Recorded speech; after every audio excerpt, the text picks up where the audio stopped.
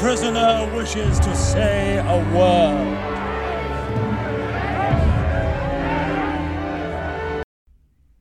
Look, I'm not going to lie to you here.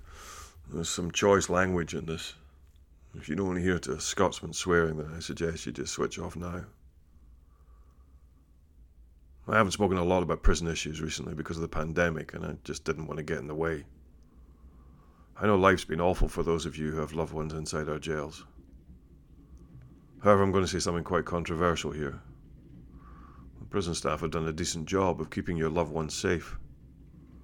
The amount of cases is not in the tens of thousands that it could have been. There have been deaths on both sides of the door, and my heart hurts for every family that's lost a loved one to this horrific virus. The prisons have carried out their duties to the best of their ability, and that's to care for those remanded to their custody. Some of the innovation that has come out of this hellish time is to be applauded, and I, for one, hope that it remains post-COVID-19.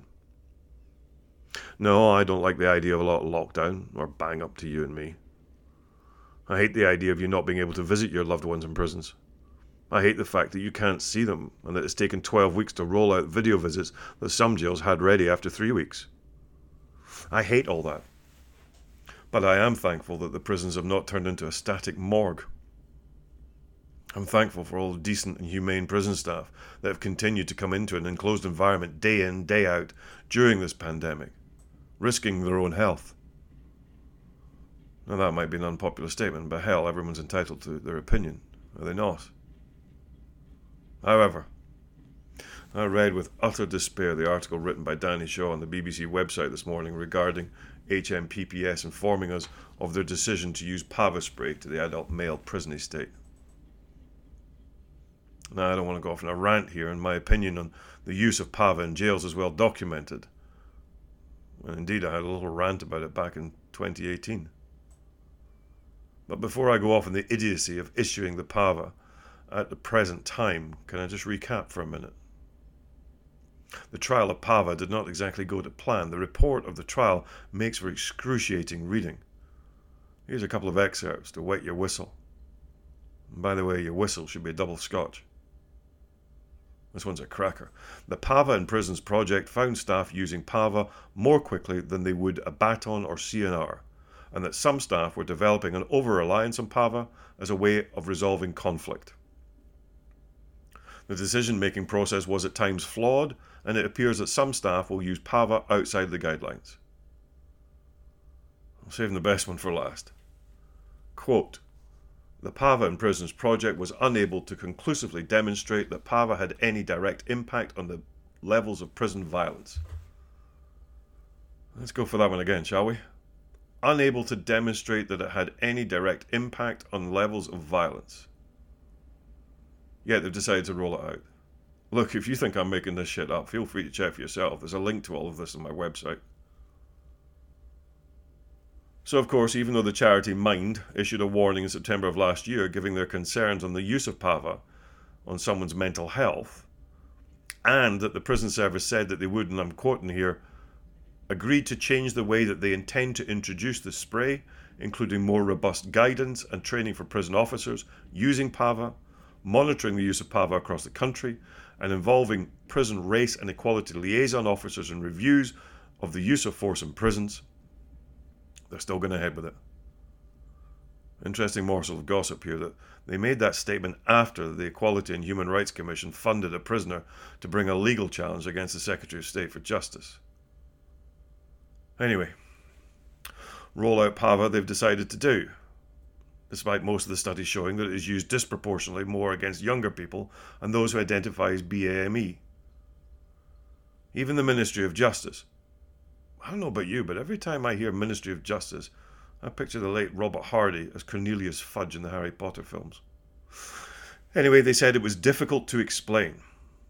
I could take a stab at it, but I better not. Today, the article from Danny Shaw hit the back pages of the Tinternet. Prisons don't get the front pages, do they? Well, sometimes they do, but that's only when we've decided to jail more people, or unless we lags have acted up again. However, as an admirer of Danny and what he does, I read it over my morning tea. After cleaning up the screen of my iPad, other reading appliances are available, from the tea that I had sprayed over it, I read the article again. Here's a quote from HMPPS Deputy Head of Safer Custody that was allegedly written in April, a few weeks after the prisons went into lockdown.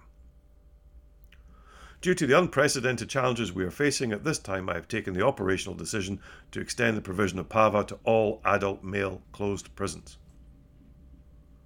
Now, personal feelings aside on this individual, let's dissect this comment. Unprecedented challenges. Come on, man.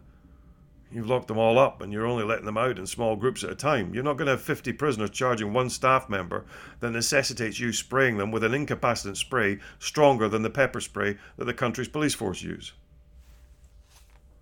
Look, I've listened to the Secretary of State for Justice, the current Prisons Minister, the CEO of HMPPS, all say that they are delighted the way the prisoners have adapted to the lockdown. Just a note here, people, we're kind of used to being banged up 23 hours a day. Ain't nothing but a thing, but it's not as if we could do anything about it anyway. But we gave you our consent during this period. We knew the unwritten contract and we agreed to it. We know or knew that it was bad on the outside. We know or knew that you're doing a good thing by coming to work every day. And at least you're trying to ensure that we get our phone calls, our showers, and hopefully a small amount of fresh air. We appreciated this. The contract was there. You treat us with decency and we will respect you. Don't lie to us. Don't promise us things that you know can never happen. But treat us with decency and we'll be okay. Yes, we're from opposite sides of the door. But we'll try and get through this together. Okay, we get it. You bullshitted us when it came to the early release of prisoner scheme. But hell, we know it wasn't you. It was those suits. Okay, we don't blame you. So let's get to one of my major gripes with all this idiocy from a bunch of suits who haven't walked the landing since my literary hero Oscar Wilde was resident in Reading jail. Let's get this out of the way. The timing of this is beyond comprehension. And the fact that HMPPS or the MOJ thought that they could sneak this shit out in the hope that no one would notice beggars belief. It stuns me that the Deputy Head of Safer Custody, you have to love the irony of Safer Custody issuing a letter about an incapacitant that causes mental health problems. He could have made this decision at this time. There's only one result that can come from this idiotic mandate. They will destroy any of the goodwill that has been built up between prisoners and staff over the last few months. Any work done by staff over the last few months in building those vital relationships with prisoners will have been in vain. The gap between prisoners and staff will now be wider than it has ever been. We will look at your belt and see the place where the canister goes. Or if you're carrying it, we'll see it. We will then realize that you have reverted to being one of them. We will realize that you don't really treat us as fellow human beings. Rather, you put up with us. Because that's your job. Do you really not get it? You're looking more and more like police officers every day. And some of us have had traumatic experience with police officers. You're all morphing into one. And we will not like it one bit. And you're doing it now? Now, when we've tried to work with you as you have us? The trust is broken. We won't trust you anymore. This is the time where you should have been backing down from being oppressive, not increasing your armory. The minute we see this PAVA, as soon as we see you carrying it as an extra weapon, we will presume that the staff are getting ready for an incident. Listen carefully, man. It only takes a spark to light a fire. This nonsensical move from HMPPS and the way that they have tried to let it slide into the news cycle fills me with anger and with sadness. Anger because I just cannot accept that this decision has been made in these times. Anger because this decision has been made without the added research promised to the European Court of Human Rights. Anger because it reeks of the oppression of prisoners. Sad? Sad because this week I had an article published by HMPPS, and in it I thanked them for taking me in as one of their own. Whereas I could not feel more apart from them as I do now. Of course, it's just my opinion. I could be wrong.